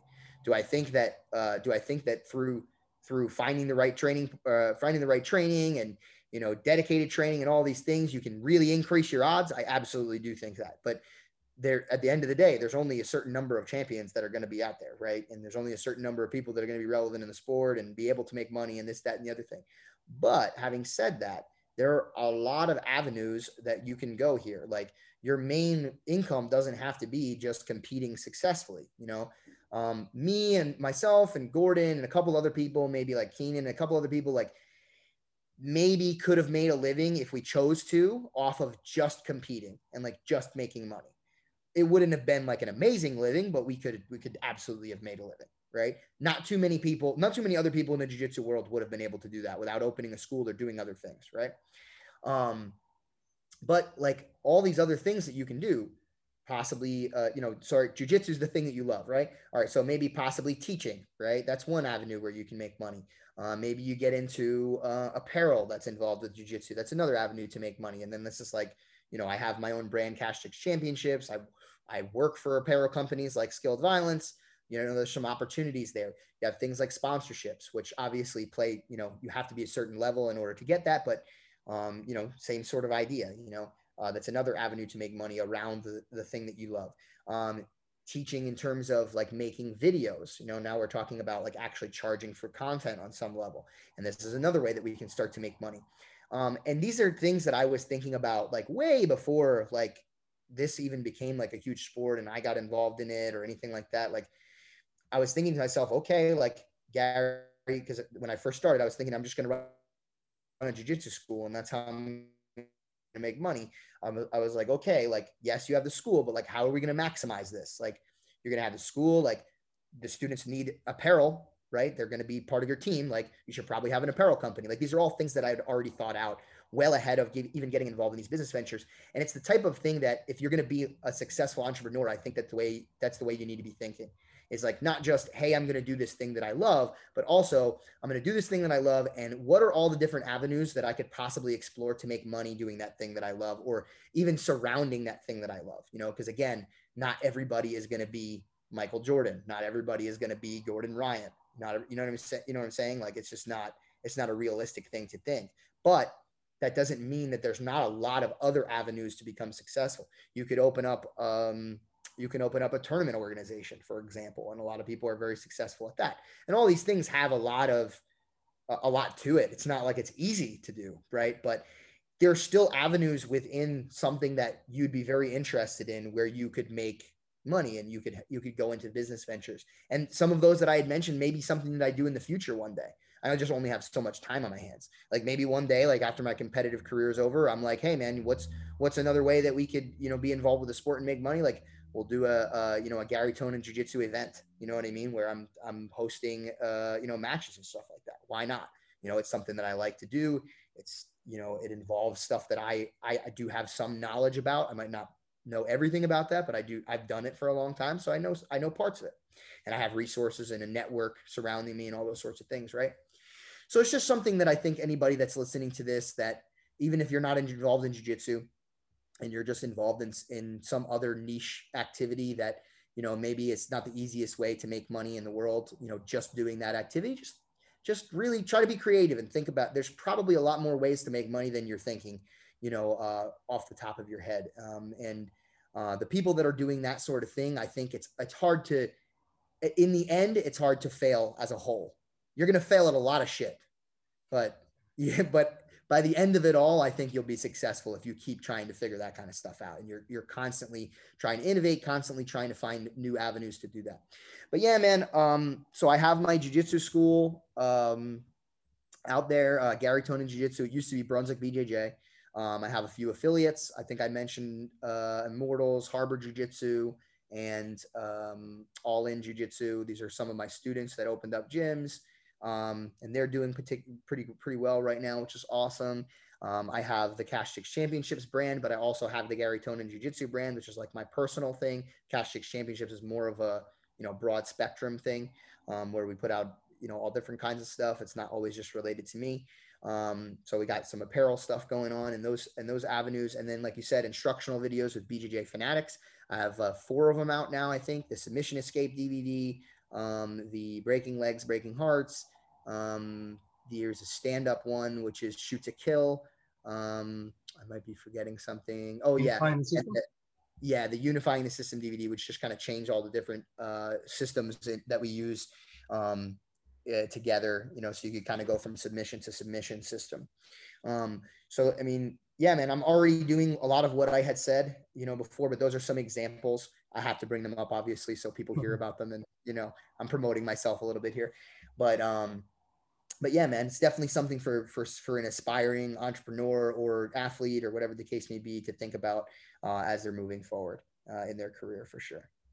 Man, I think that's all great stuff. Obviously you're doing a great job of it because you stick out. And like I said, people of all ages, personalities, shapes, and sizes all know who you are. And I think, like you were bringing up Garry, Chael Sonnen, I wasn't really sold on him initially with his whole shtick. I was kind of like, but then I actually heard him on a couple of podcasts and when I finally realized it was a shtick, and I was like, man, this guy's really smart. He's well-spoken. Like, everything he's doing is intentional. He's a business guy. I liked him a lot after that. I think some of the differences there is like the McGregors and the Chael Sonnens and guys like you're authentic. And I think that's where some of it doesn't work for certain people because they're going with what they think people want to see. Like, not to like call them out, but almost like the Colby Covingtons of the world, that people are like, it doesn't feel like it's him. So people don't buy it. Whereas you and like Gordon, all you guys are taking who you are and just accentuating it and spreading it out. And I think that says a lot because people realize that it is like, even though they're different versions, they're all versions of who you really are. Yeah. It's interesting too, because I think there's kind of like a conversation to be had, right? And this is like a very, I would say like kind of almost like a Machiavellian kind of conversation that we're going to have here, where it's like, one of the reasons, just so for those of you that don't know, Niccolo Machiavelli wrote a book called The Prince, which is relatively controversial because he goes into detail of different leaders that, a lot of people, when they talk about leadership, they're typically talking about very positive leaders, right? So he goes into pretty intense detail about some historical situations where there are some leaders that did not have the most virtuous intentions, but still were very successful, right? So that they massacred large numbers of people, maybe stabbed people in the back, and still were very successful people, right?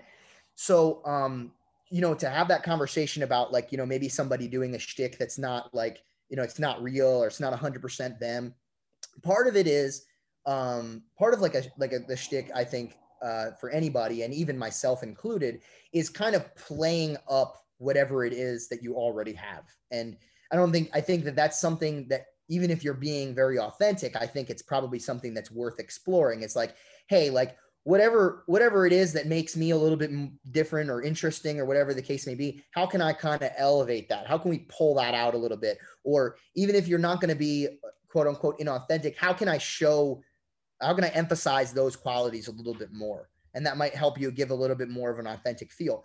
But in terms of these people that you say maybe like it's not them, or they're doing like a shtick that's like a lot of people that doesn't stick well with people, it's kind of, I think the word that most people would use would be cringy, right? Yeah. It still on some level makes them successful. It's just in different ways. It's kind of like, I forget, somebody framed it like this one time where it's like, somebody who's like very likable, might not have the same fame as somebody who would be infamous per se, but the person that's likable, you would consider inviting to dinner. Whereas the other person, yeah, they're famous, but like you wouldn't be like excited to have them over for a cup of coffee to talk to them, if that makes sense, right? Or maybe you wouldn't be as excited to wear their t-shirt, for example, right? Because it's like, oh man, I'm representing this thing that's, that I really don't appreciate. So there's a little bit of a balance between fame and infamy. And, I think both are avenues to success. Again, going back to that Machiavellian conversation, I think you could do a lot of cringy shit and a lot of stuff that's inauthentic and still be very successful. And I wouldn't knock somebody for doing that, but just know that as you start traveling down that avenue, that there's going to be some flack that comes with it for sure. Like if Gordon thinks that like he's just going to do whatever he does on social media and nobody's going to hate him for it, or nobody's going to talk shit, or nobody's like, I mean, you're attracting that energy by being the type of person that you are, which again, it's fine. Right. And very well may work out in your favor, but there's kind of both, like two sides to that coin. Right. And I think that a Colby, like, despite it being super cringy and all that stuff, I mean, in a way it works for him. Like, in my opinion, right? In a way, it made him more marketable, or more marketable. I don't really think ironically, because Colby had an amazing record. Like, Colby was fucking killing everybody. I mean, how many losses does he even have? I don't know.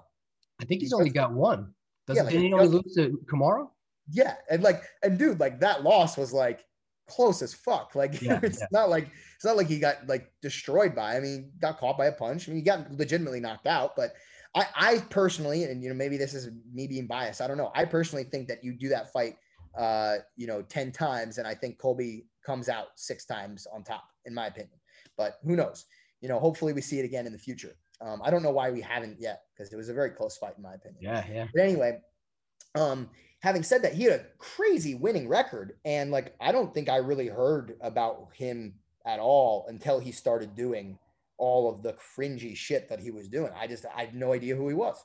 I just didn't, it's like, it's a crazy thing. And it's like, I don't know, some people might hate it. And some people might, think it's bad for the sport or whatever the case may be. But at the end of the day, like, his name's in our mouth right now, as we're doing this podcast, for the very reason that he is doing what he's doing. So it is accomplishing exactly that task. He's getting attention. He's getting talked about. Right.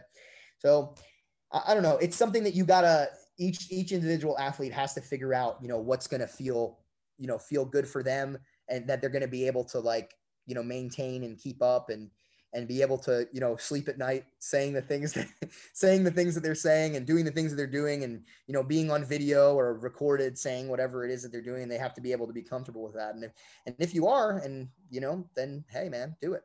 Yeah, man, I agree. And I think it also does come to circumstance sometimes, because the story I keep hearing is that he was about to get cut and he had to create this like polarizing character that people wanted to watch, whether they wanted him to win or they wanted to see him get his ass kicked.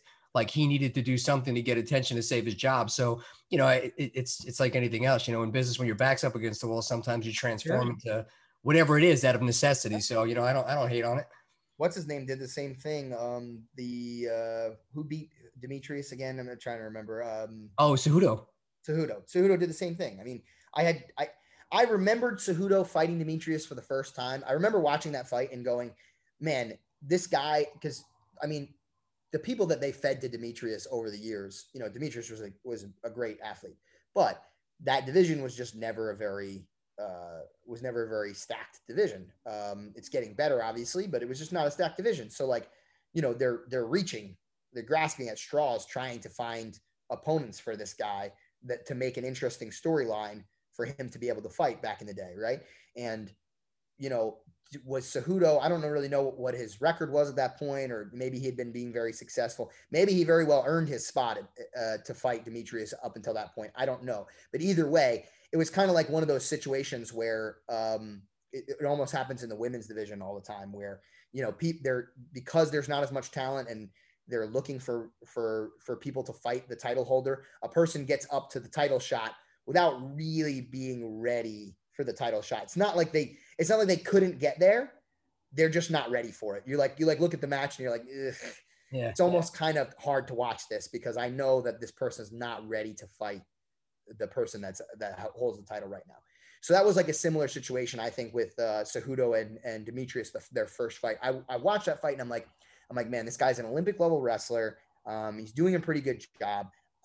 He doesn't have that much MMA experience. I bet you in a few years, like this guy could be a real problem for these people. And sure enough, I was 100% right about that. Now I don't think I said that publicly, so nobody, it's not like I told you so sort of thing or anything like that. But I'm just saying, I saw him. I'm like, this is a talented guy. He's going to be successful. But nobody knew who he was back then, right? Like it wasn't really until he started doing all this, again, quote unquote, cringy stuff that anybody even had a clue who he was. And I think it was a similar situation to what you were saying. I think that they were floating around the idea of just wholly getting rid of the 125-pound division. Yeah. And Cejudo was like, I'm not going to lay down and let this happen. And he fucking created a persona, man. And kudos to him. I mean, it's fucking weird sometimes. And I watch these videos and I'm like, what the actual fuck is happening? I have no idea. But I mean, again, he's found a way to make it work. He gained a lot of success off of it. And, he had the shit to back it up, right? Like he's a great fighter too. So. Yeah, man, I love all that. So speaking of great fighters and earning your shots, man, what's next for you on one? Man, I'm hoping to get the title shot next. I know that Thon Lee had hurt his hand, so we're just kind of waiting, man. We should have the title shot.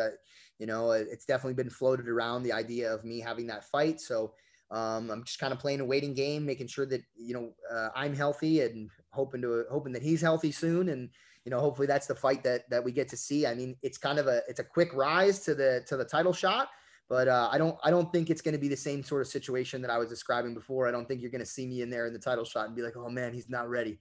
Like I think we're there, man. Every day I get a little bit better. Like by no means am I at the peak of my career right now, but I absolutely believe I'm ready for that title shot. So I'm really excited for that, and I'm looking for it. I'm positive it's going to happen by the end of the year. I just don't, hopefully sooner rather than later. I would say let's cross our fingers for August. At one point it was supposed to be April, then June, then July, so let's assume August at this point. I don't know. We'll see. Nice, man. Well, I'll definitely be rooting for you and pulling for you and helping promote it as much as I can. I had one last training question before I just kind of wrap this up for you. I appreciate you being so generous with your time.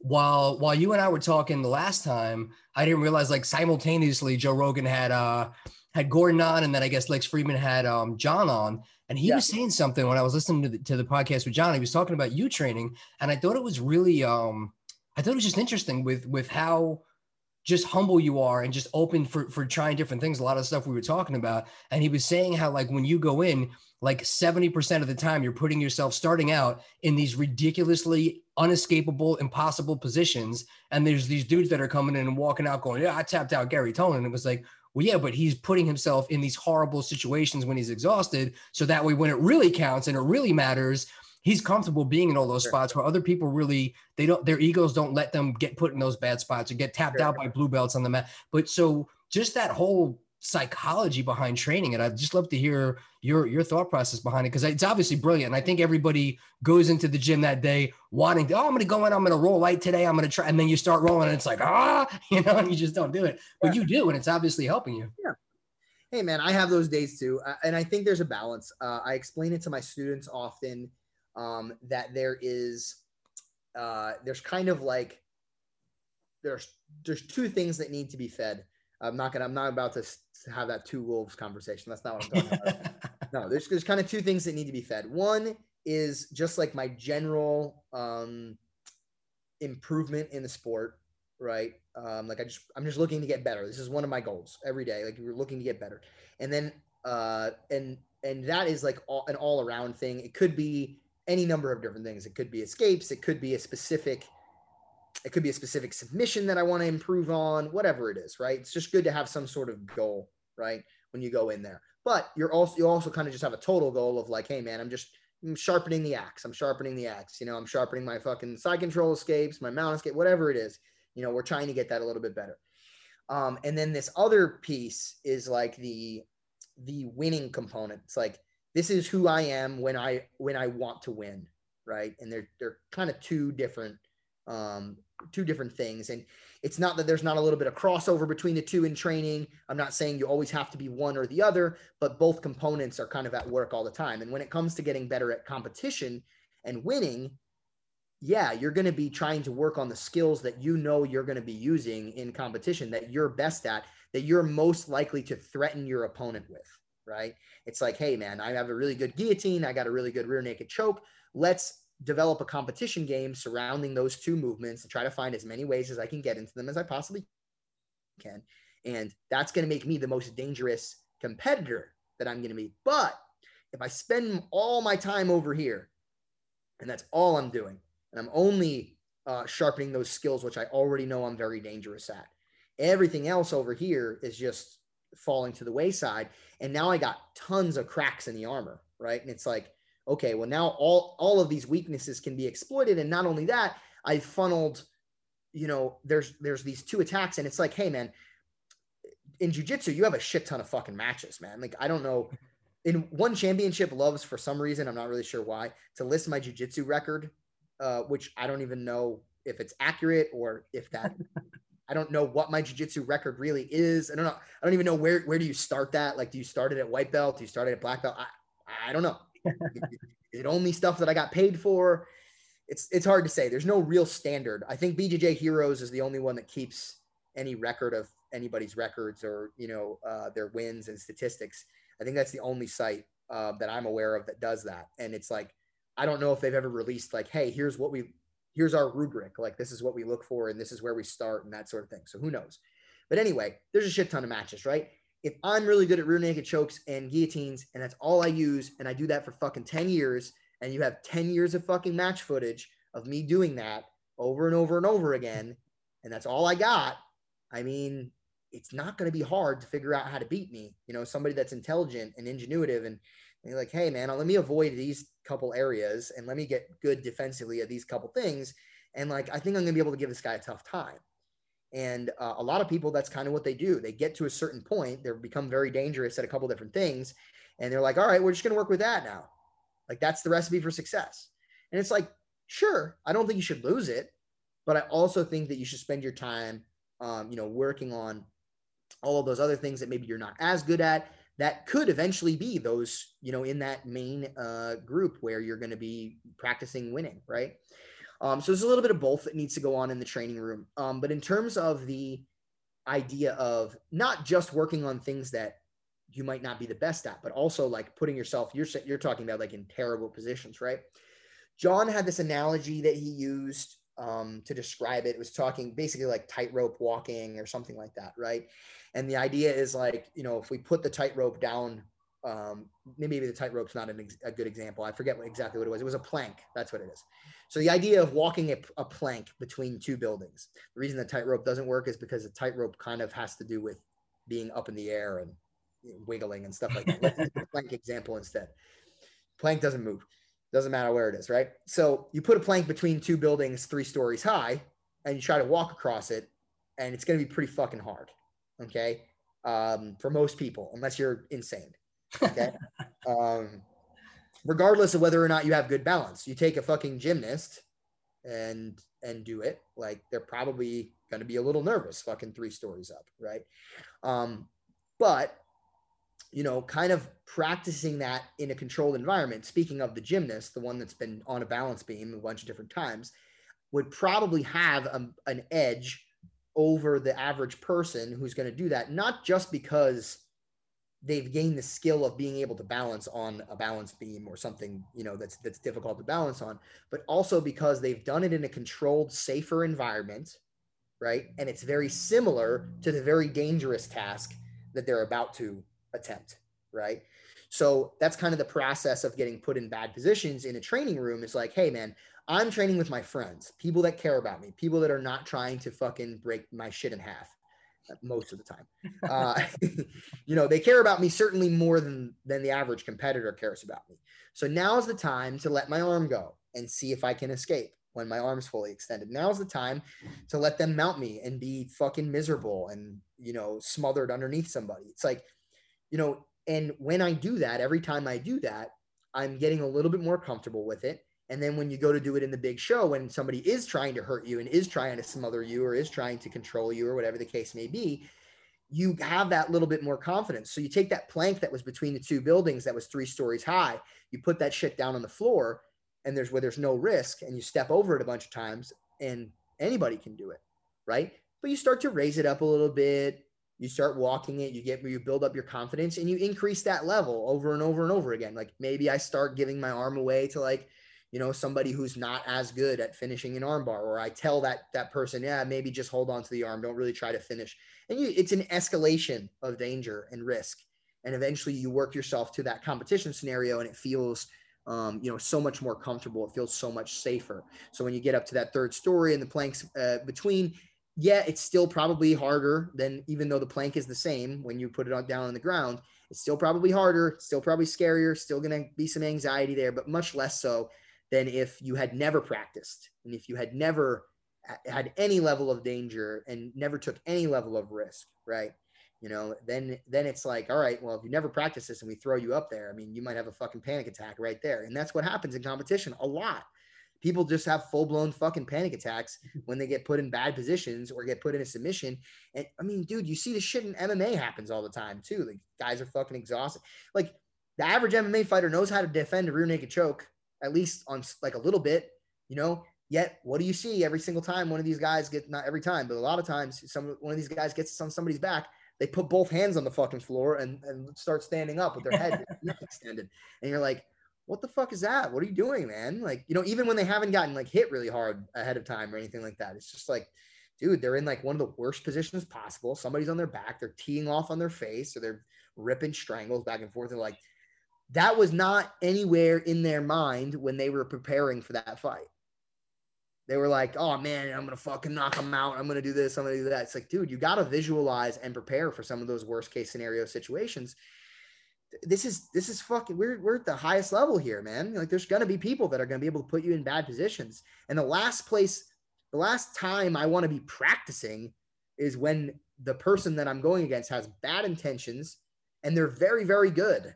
Like let's tone down the risk a little bit in the training environment when the person doesn't have bad intentions, and maybe I can find some training partners that aren't as good, it gives me a little bit more of a margin for error, when I'm working out of these bad positions and submissions and that sort of thing. So I think that's kind of the process that anybody goes through when they're preparing to do some sort of feat that the average person looks at and they're like, holy shit, how the fuck did that guy do, like, walk between a building on a tightrope? Like, what is he, insane? Oh, here's a great example. I know I have ADHD, so I bounce all over the place, but I think better like that. I'm following you. Like I'm with you. Draw right back to it.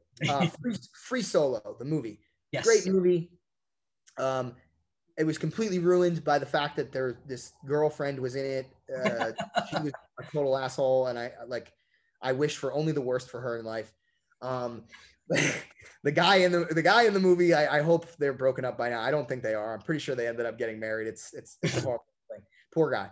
But anyway, one of the interesting things about it is he uses the same process. Like the dude didn't go free solo El Capitan with no ropes, nothing, the first time he fucking tried it. Like, no, like the dude climbed the route a million fucking times. He thinks about it every fucking day. So he did it with equipment, with safety, a ton of times, failed a bunch of times. You see the guy falling at intermittent points. He's like, yeah, part A, B, and C, these 3 points are these are going to be the most dangerous spots for me. I really got to figure out how there's 3 different ways that I can attack each of these spots. And I think I have an 80% chance of doing it this way. Let's stick with that way and let's practice that way.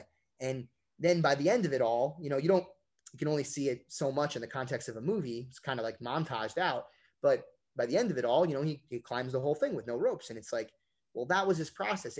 It almost doesn't seem as crazy. Like it's still insane. It's still the dude's fucking climbing a giant mountain with no ropes. And like, it's a very, very hard route that like a lot of people couldn't do with ropes. But he made it a manageable risk by practicing it under some level of safety, over and over and over again, and constantly workshopping it and constantly preparing. And that's kind of what I try to do. That's my strategy with jiu-jitsu. I love that, man. That makes so much sense. And that is a perfect analogy for it. I'm all about it, man. Great stuff. Ever wanted to play the drums? Or do you want to get your kids some drum lessons to burn some of that energy while they are all locked up? Take advantage of a free drum lesson with one of the tri-state area's most respected drummers, Dan Lamagna. Dan Lamagna has played in such bands as Crown of Thorns, Suicide City, Biohazard, The Real Mackenzies, Sworn Enemy, The Walls of Jericho. He has played all over the world, and he is also endorsed by such companies as DW, Vader, and Sabian. Dan has taught tons of people from all different age groups and all different music styles. He can teach adults, kids, advanced, beginner, any types of styles from metal, all different types of percussion, whatever style you want. Get a free drum lesson today from Dan. All you need to do is text the word drummer, DRUMMER, to 833-632-0585. Again, text the word drummer, DRUMMER, to the number 833-632-0585 for your free online drum lesson. I appreciate you sharing that. And, again, wrapping up here, I like to call this the victory lap and just hit a couple last questions. One of them is, do you have a favorite quote? Oh, favorite quote. There's probably some good ones from Niccolo Machiavelli, to be fair, but those are kind of often used, so I don't want to steal from him. I'm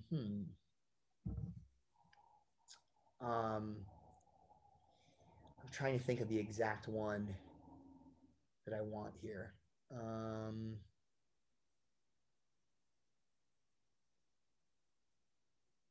I like this one from John, specifically. This is just very much pertains. Actually, I'll tell you the one for life and then one for my sport. Okay.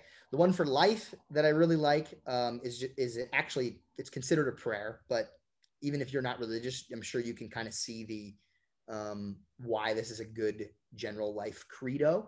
It's called a serenity prayer. God, give me the courage to change the things give me the serenity to accept the things I cannot change, courage to change the things that I can, and the wisdom to know the difference.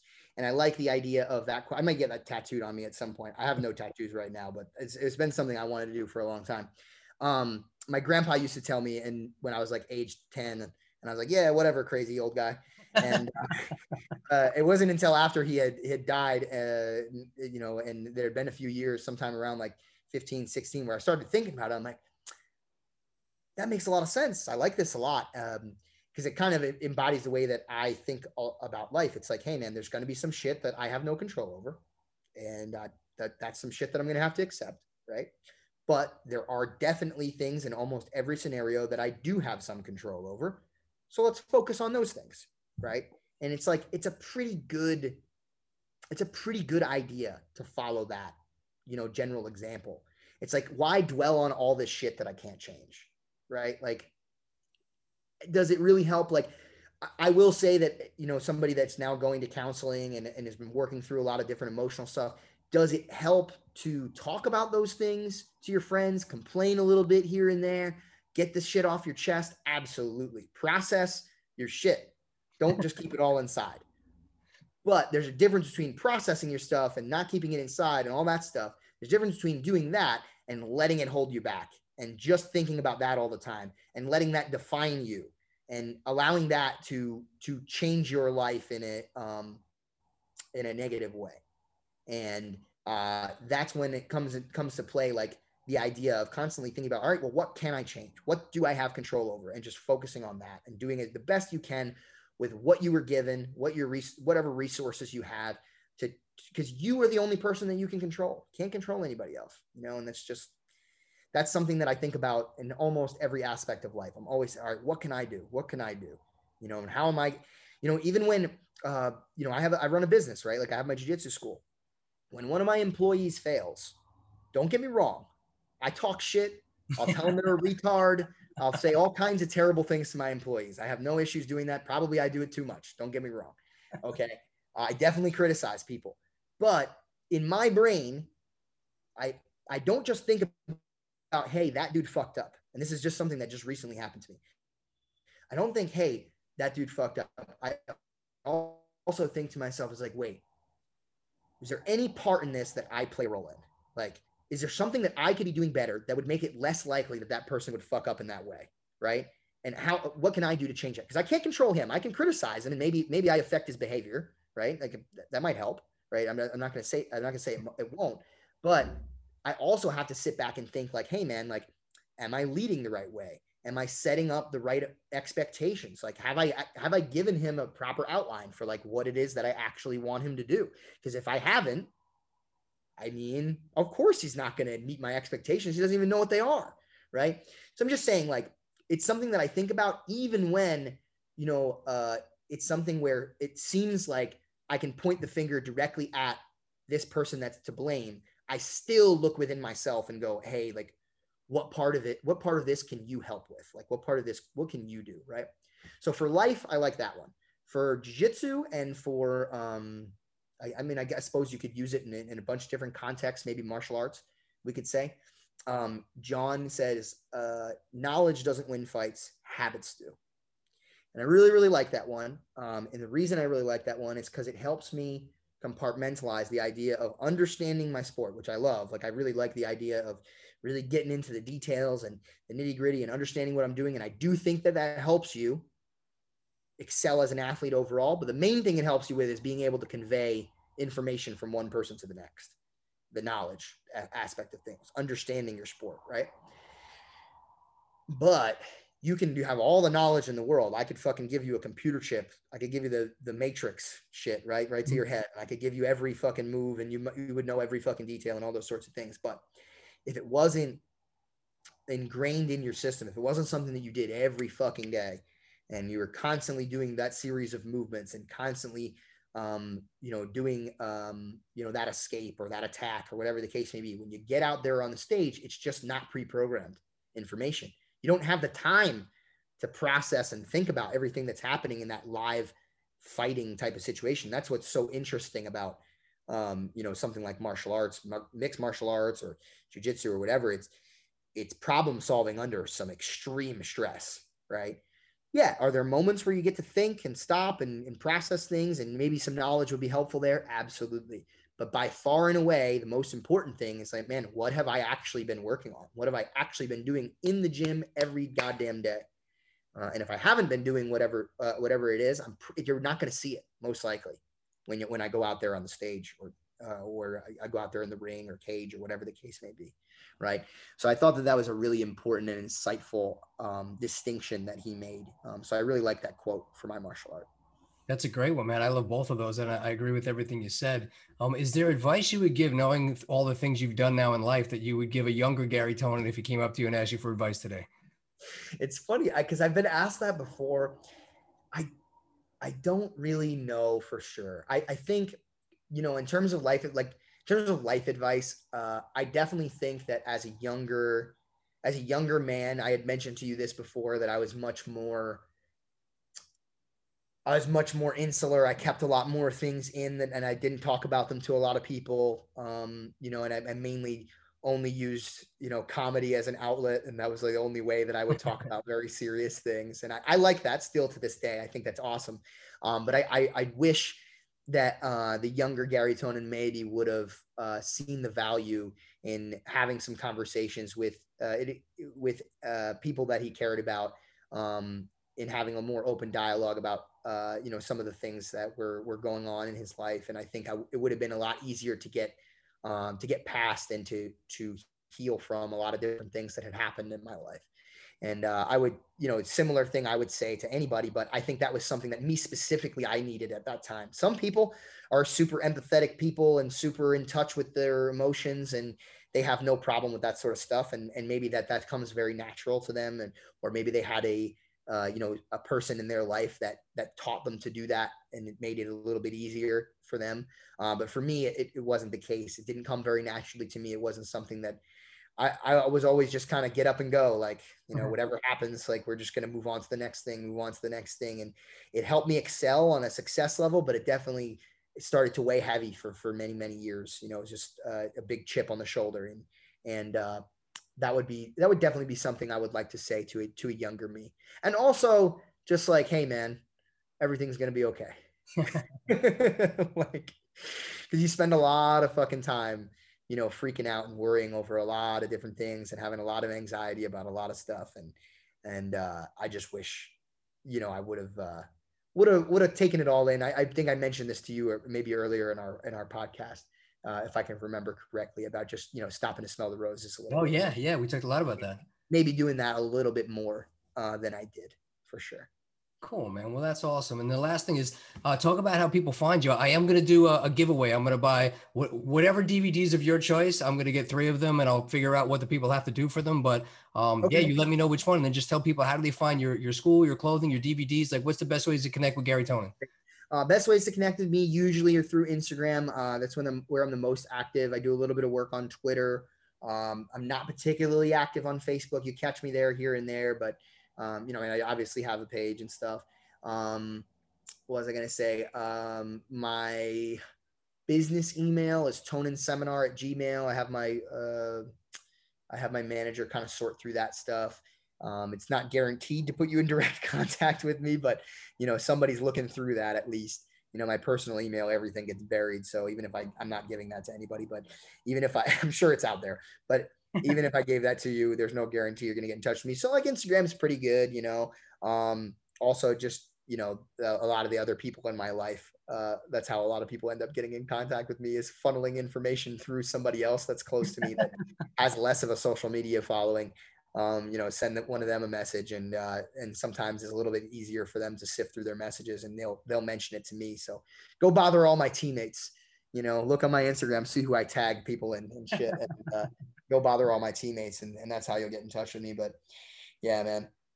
As far as the giveaway is concerned, yeah, maybe we'll do I don't know, I guess the most recent DVD makes the most sense, but cool. Awesome. Yeah. And everybody can get those run BJJ Fanatics, right? Yeah, BJJ Fanatics, that's the best way to find. So yeah, I mean, the best way to contact me is through all those social media sources. But as far as buying DVDs is concerned, you go to BJJ Fanatics. As far as the apparel is concerned, you got CashChicksChampionships.com, and then you've got GarryTononJujitsu.com, and you got to go through to the shop, because that's my jiu-jitsu school's website.